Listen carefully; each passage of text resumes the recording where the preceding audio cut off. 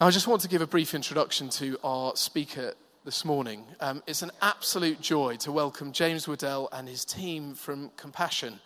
Compassion have been working for 66 years, drawing alongside some of the most needy and impoverished children around the world.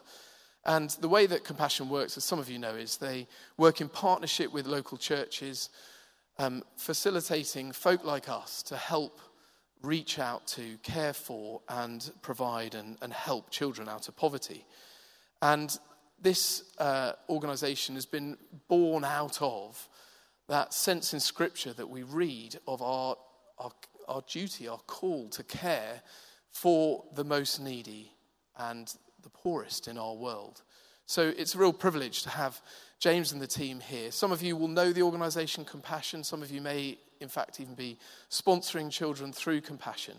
But James is going to speak to us this morning. So can we give a very warm welcome to him as he comes up now? James, welcome. Do you want to get any of these? I'm all good. Just some water, maybe? Yeah, that'd be great. Well, good morning, everyone. Good morning, everyone. I have to tell you, I was in an Afro-Caribbean church last Sunday, and when you say good morning, everyone, it sort of comes back at you in a wave. Now, I know we're in the centre of Reading, and maybe we're a little bit more reserved here, but I'm going to try that one more time. Good morning, church. Good morning.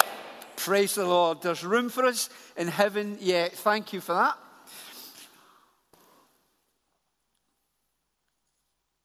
Well, it is a privilege for me to be here this morning to represent Compassion.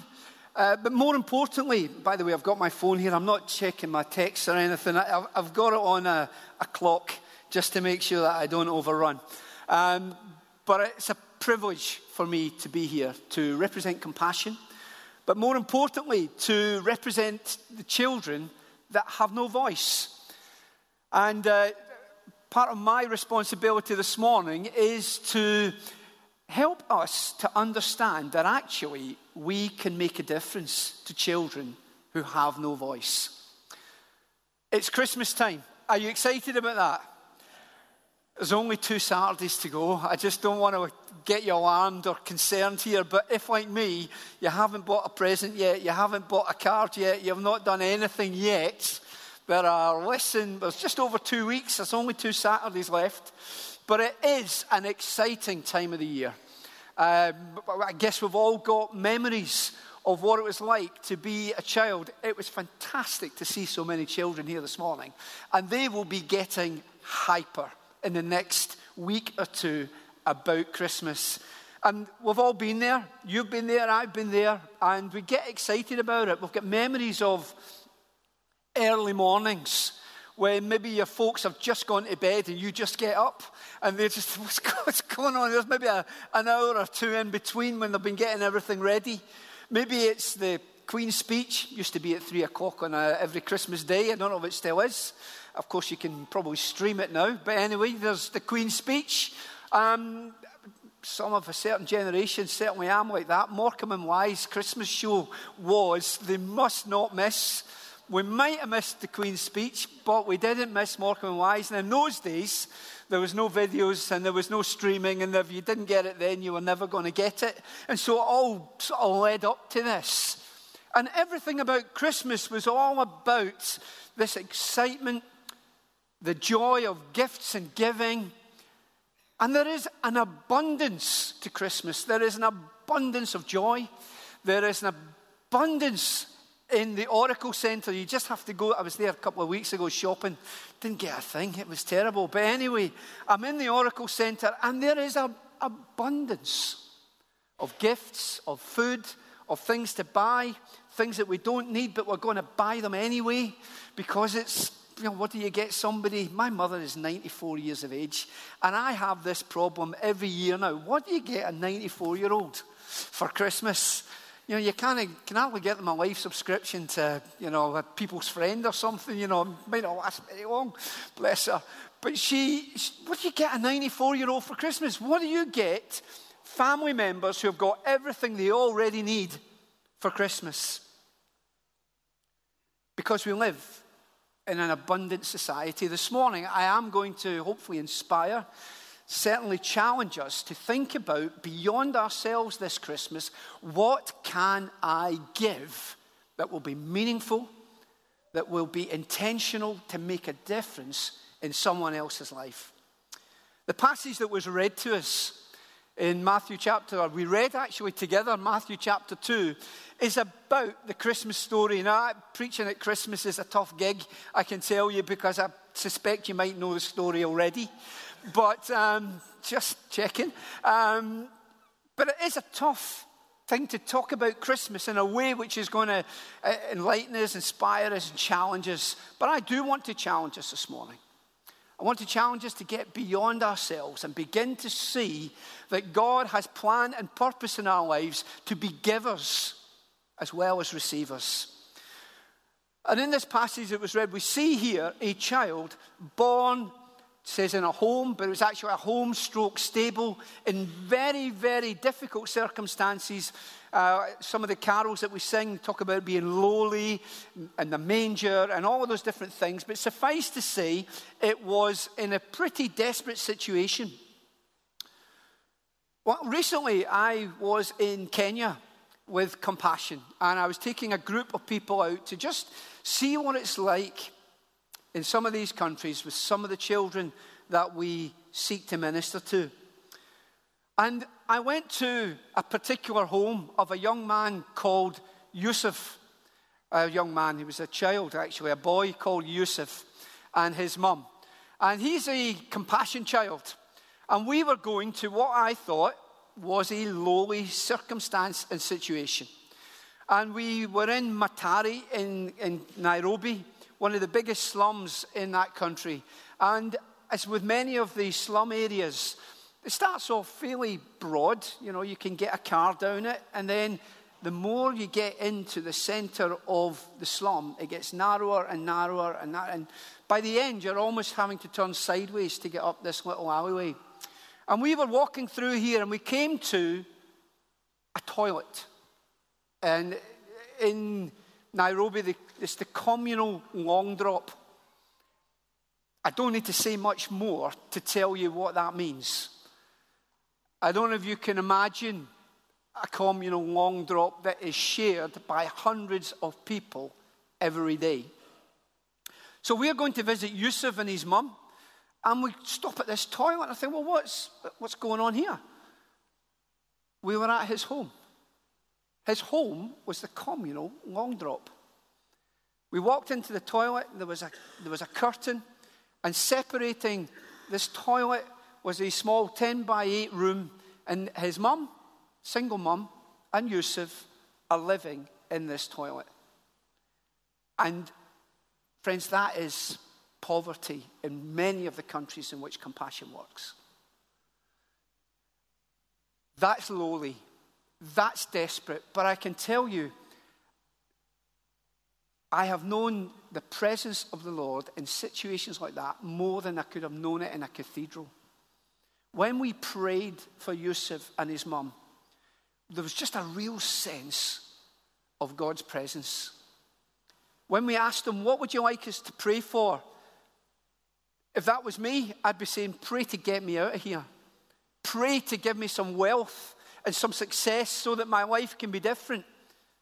But they said, no, please, can you just pray for health and for holiness? And that's very humbling. They saw beyond the circumstances, and to them, God was good, God is good, and God was present in that very humble home.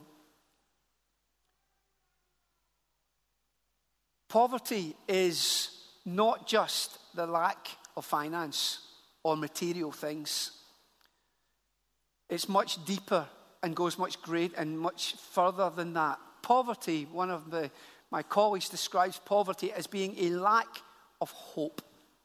The lack of a future that could in any way be different from today. So what does poverty look like? I could give you lots of statistics about poverty. I could tell you that there are 400 million children in the world today living on less than $1.90 a day. That's officially poverty. But poverty is Yusuf and his mum living in a toilet. I could tell you that there's 150 million children in enforced labour, working just to make ends meet and try to put bread on the table for their families. But it's Yusuf and his mum, desperate, with no hope and no future for anything different. Poverty comes in many forms. But generally speaking, that lack of hope, that lack of a future, the lack of anything being different. But God is someone who wants to meet us where we are poverty-stricken. Some folks in this room will be in poverty. Poverty of a spiritual life. Poverty in connecting with God. Some of us will be in the poverty. There's one thing in the UK coming this Christmas.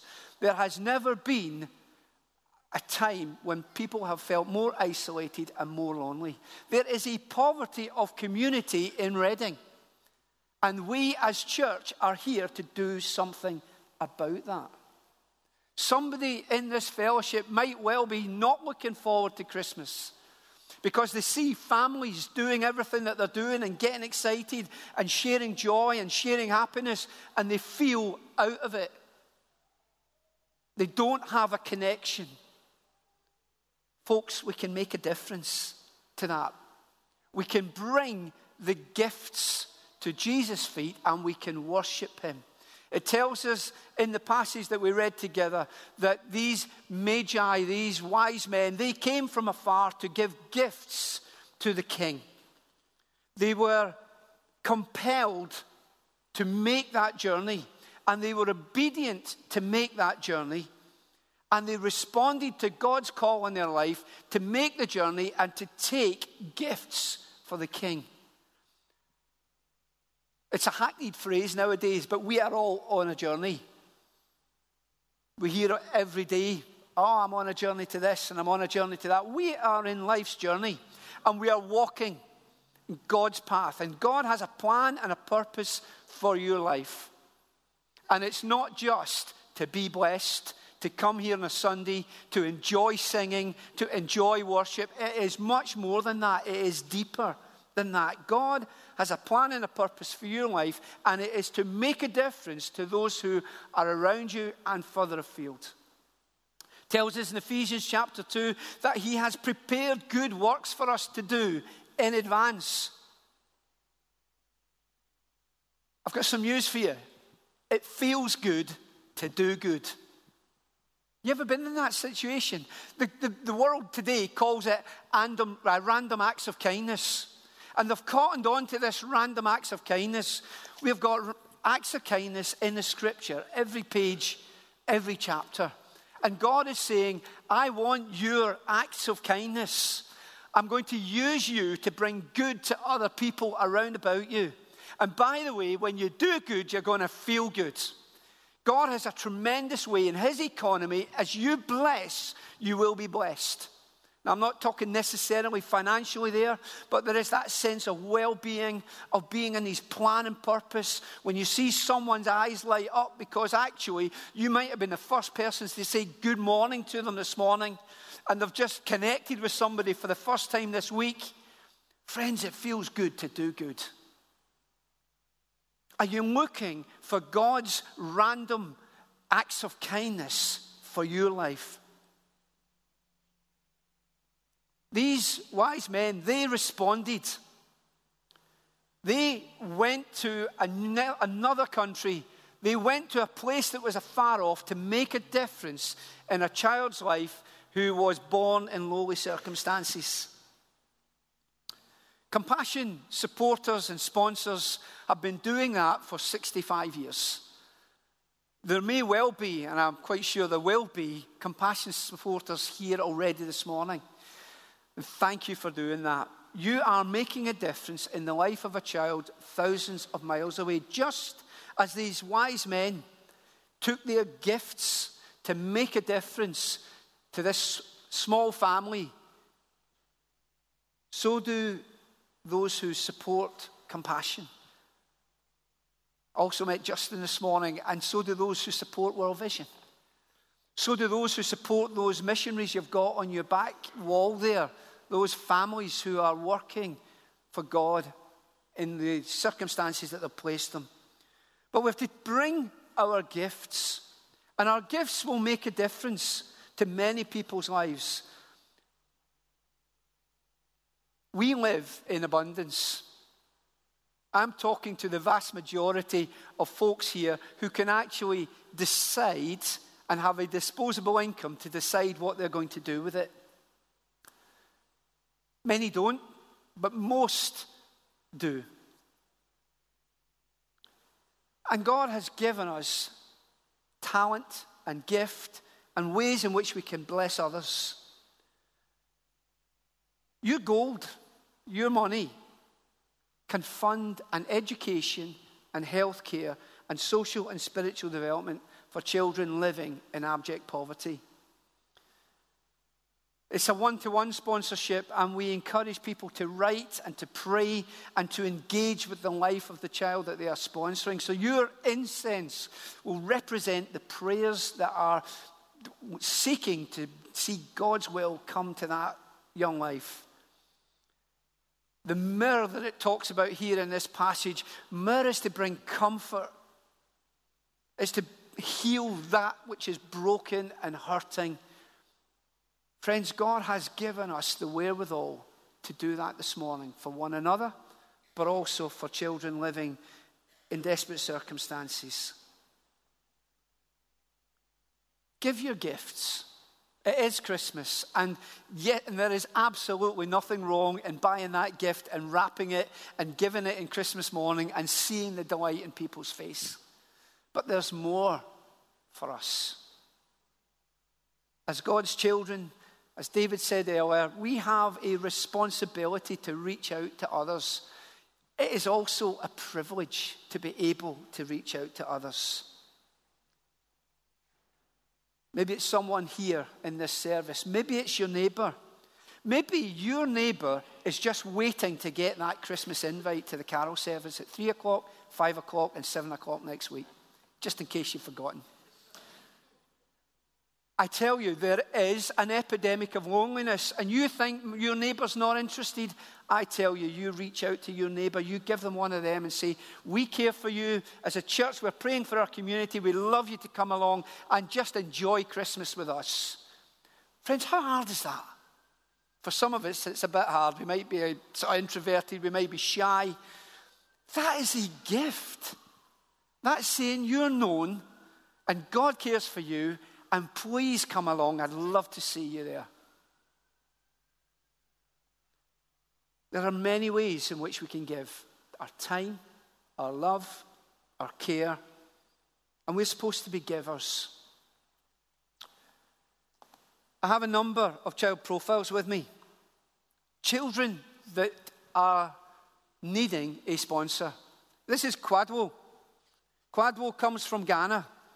And as a church, David is keen that there are sponsoring children in a particular project in Ghana, because hopefully it will grow a relationship and ultimately pray and fund and visit and connect with a church and a project in Ghana. And this is one of them. This is Kwadwo. He lives with his mum. He's also single mum, family situation. But he also has particular critical physical needs. Kwadwo needs a sponsor. He needs someone to get alongside him. And in a few minutes' time, I'm going to give us the opportunity to see, God, are you speaking to me about this? Is this something that I should be doing? But just before we do, I have a friend with me. His name is Ronnie. And Ronnie is, or was, many years ago, Kwadwo. Ronnie is a former, come on up, Ronnie. He's a former Compassion child. And I just want to share 5 minutes or so of Ronnie's story, because I can talk about poverty And yet I grew up in poverty circumstances in Glasgow, but I didn't know poverty like Ronnie knew poverty. I think we should give him a round of applause, first of all. Thank you.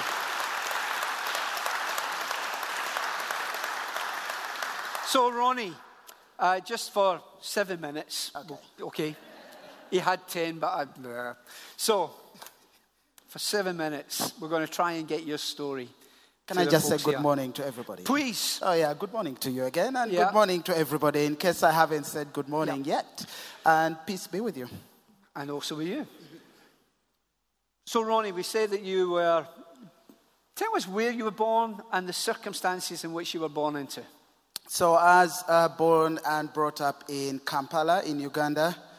And I think for me to describe the circumstances I was born in, I wonder if any of you here has looked at a child, maybe the 5 or younger, or maybe 7, and looked at them and said, oh, I know what this child's going to become. I certainly saw Hannah when she was lighting that candle. You know, she was fearless. She did that in first go, you know, she will be a brave girl, definitely. I work in a primary school at the moment, and I look at children, and you can tell some children, you can look at them and know definitely those who are going to excel, those who struggle and they will need help. I was that child who, when my teachers looked at me, when my neighbors looked at me, when anybody looked at me, they knew exactly where I was headed. I was headed to be nothing. Because there was no evidence whatsoever that I could be anything different.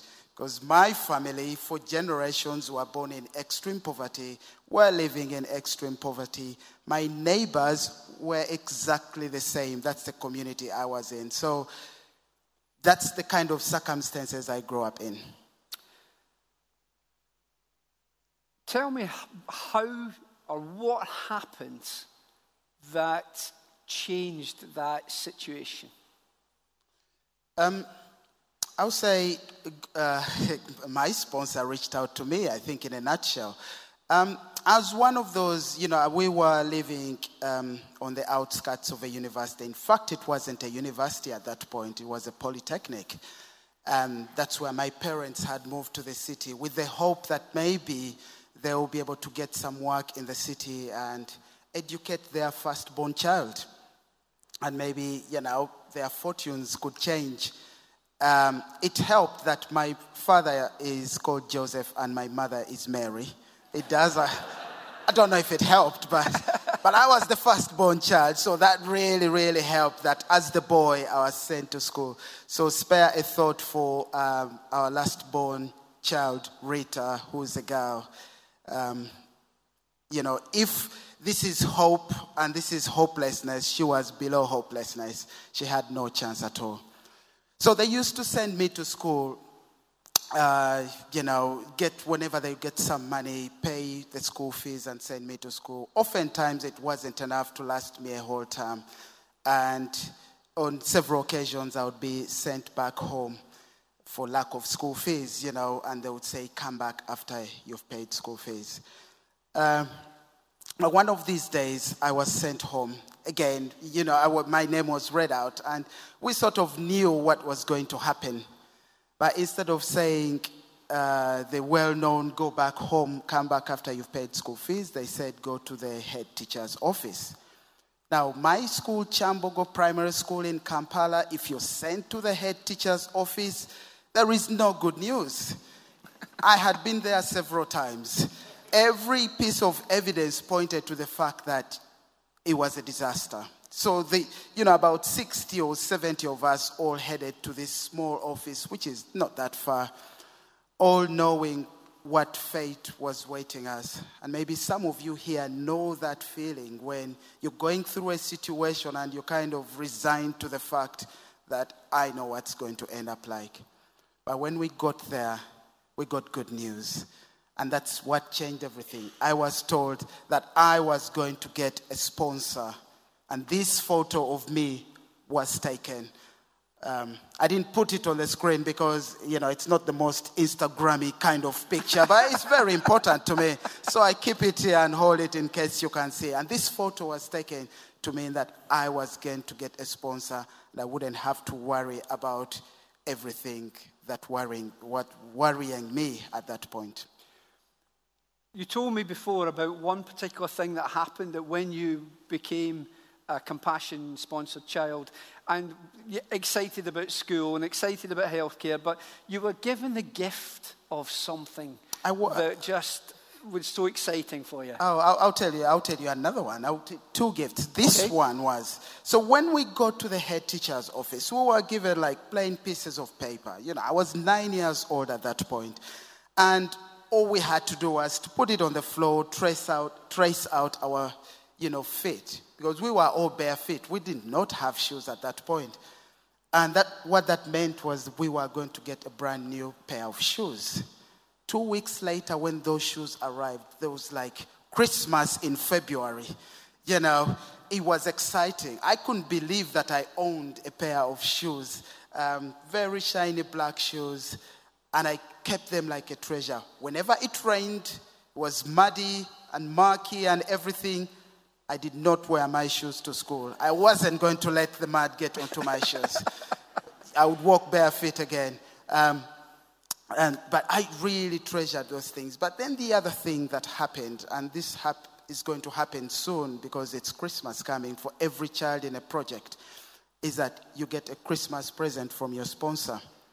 Now, maybe some of you know, some of you might not know that when you pay £25 a month to sponsor a child, this money does not go to the child in cash form. It's mainly good things done for us: mosquito nets, blankets, shoes, and paying the school fees. We don't get to touch that money at all. But the Christmas present, that's for me. We would go to the project and they would tell us, right, you're going to get this amount of money. What are you going to get with this? And it was so exciting to think I could get, well, not really anything because it's a limited amount of money, but to think that you've got options to actually spend your own money. That was another thing that was exciting. So you mentioned there about your sponsor. Just for the last couple of minutes, two things I'd like to cover is, you mentioned your sponsor, and your sponsor sent a gift for you for Christmas. Tell us a little bit about your sponsor and how important it was that you were able to communicate with her. Oh, Jan Rice is amazing. I can only say she's an amazing woman. Because the kind of thing she used to write to me, and the kind of things she wrote in a letter, I could not comprehend why she would write such good things to me. One of the happiest days for a sponsored child is on a Saturday. Like my project used to meet on a Saturday, when you go to the church where they are based and you look up on the notice board and you realize you've received a letter from your sponsor. It doesn't matter, even before you open it. It's so exciting to think this person has written to me. This is my own letter. This person's thinking about me. And that's what she did. One of the very first letters she wrote was to tell me about her favorite scripture in the Bible. I can't even remember what it was. But what it made me do was to think, if I have to reply, well, I have to reply to my sponsor. I have to include my favorite verse in the Bible. I had never read the Bible, never used to go to church before Compassion. But because of that, and having access to a Bible through the Compassion Project, I was able to read, open, flick pages of the Bible, come and just look at a nice verse and just write it back to her. But then the other thing, about 5 years into the sponsorship, at this point, she has encouraged me. Hope has pushed me on. And I am into one of the best secondary schools in Uganda at that point. She asked me what I wanted to become when I finished school. I didn't know what I wanted to become. But I wrote back, which I thought was really wishful thinking. I said I wanted to be a civil engineer. Not because I knew what it meant. It's because we used to live, at this point, the polytechnic we used to live in had become a university, and we were living near the Department of Civil Engineering. And I used to look at those guys. They were holding equipment. They held big books. They looked happy. They wore jeans. They wore trainers. They looked cool. I wanted to be cool like those guys. So that's what I replied. And then I think she prayed about it. I think she wrote back to encourage me about how when we ask, God answers. But 12 years later, in that same university, I actually did graduate with a bachelor's degree in civil engineering. Whoa. Thank you. Thank you. So the input of your sponsor, Jan, was so important to you. Just one last thing. You mentioned your younger sister. Mm-hmm. And sometimes, folks sometimes ask me, well, why is it only one child per family that gets sponsored? Because the impact of sponsoring one child makes a difference to the family. And you tell the story about your sister. And I think that's fair enough when you think, oh, isn't it unfair? Other people not jealous at all. My sister Rita, because of the hope that had come into our 2-roomed house. By the way, we stayed in the same house, we lived in the same community, and yet there was something different about it when I was sponsored. Hope was just coming, in waves to us. We started to aspire, and, my mother was then able to kind of take a risk. I would say it's a risk to get a loan from a bank, started a chicken rearing business, and through that, my siblings also started going to school. And my last born sister, Rita, who was below hopelessness, 2 years ago, she graduated with a degree at university in statistics. This was something that was never going to happen. And I think when people think about poverty or ending poverty, it's not just when you sponsor me, you're just sponsoring me. You are actually sponsoring the whole family. And through your act of your gift and through your giving, I can tell you that actually we can end this cycle of poverty. I have seen it in my own life. We have 2 children. My wife, Rachel, and I sponsor 2 children from Burkina Faso. And I see that the chain of poverty in their life is going to end. It will end. I have seen it because we've got a nearly 3-year-old daughter, Emily, who is now officially the first child in my family to be born outside the cycle of extreme poverty. What a great story, folks. Thank you so much, Ronnie. Bless you. Thank you. So just for the 2 minutes that we have left, that was an inspiring story. There are many stories like that. Ronnie's is just one of them. But as I mentioned earlier, we have a number of children who need someone like Ronnie had someone, Jan, to come alongside them and invest in their life. And for less than £1 a day, lives can be transformed, lives can be changed. And what I've been given permission to do is something very un-British, but I'm going to do it anyway. I'm going to ask my colleagues just to come to the front here. We've got a number of profiles. And if you can just come to the front, folks, that'd be great. I'm going to give you the opportunity to have a look at one of these. If something that has been said this morning has resonated with you, something that you feel God's speaking to you, I would like to have a look at one of these. Then I'm going to give you an opportunity in a minute. I'm going to ask you to raise your hands. There's no obligation at this point. We're not asking you to sign up. We won't send the boys round, I promise. But we want you to just have that opportunity to ponder and consider and pray and say, Lord, at this Christmas season, maybe there's another gift I should be giving. The gift of hope and a future to one of these young children. I'm going to pray for these profiles. I'm going to pray for us. And then as soon as I finish praying, if you want to see and have a look at one of these profiles, please put your hand up. If you have taken one, please come and there's a table at the back there. Please come and see us. We can help you to fill it in. We can answer some of your questions. Please don't take it away with you and say, oh, I'll fill it in when I get home. 1 out of 10 don't. 1 out of 10 fill it in when they get home. You probably won't be the 1 out of the 10 because that's just the way life is. It crowds in on us. So please don't take them home, but come and see us at the end, and we're happy to answer questions. So let's pray. And Lord, we give you thanks for what we have enjoyed this morning. Thank you, Lord, that we live in a country of great abundance. And yet, Lord, we also live in a country where many are poverty-stricken in relationship with you, relationship with their friends and their neighbours. And we just pray, Lord, that this morning something of what you've said would stir our hearts to be givers, to be those who are looking for ways to bless others this Christmas season. That it's not all about spending money, it's about spending ourselves for one another and for those further afield. Lord, I pray for these children. Lord, I pray that you will speak into the hearts of some folks here who feel that they can stand alongside and invest in the lives of one of these children, or even more. Because, Lord, we want to see that same transforming power of Christ in the lives of these children as well as in the lives of our own families and friends.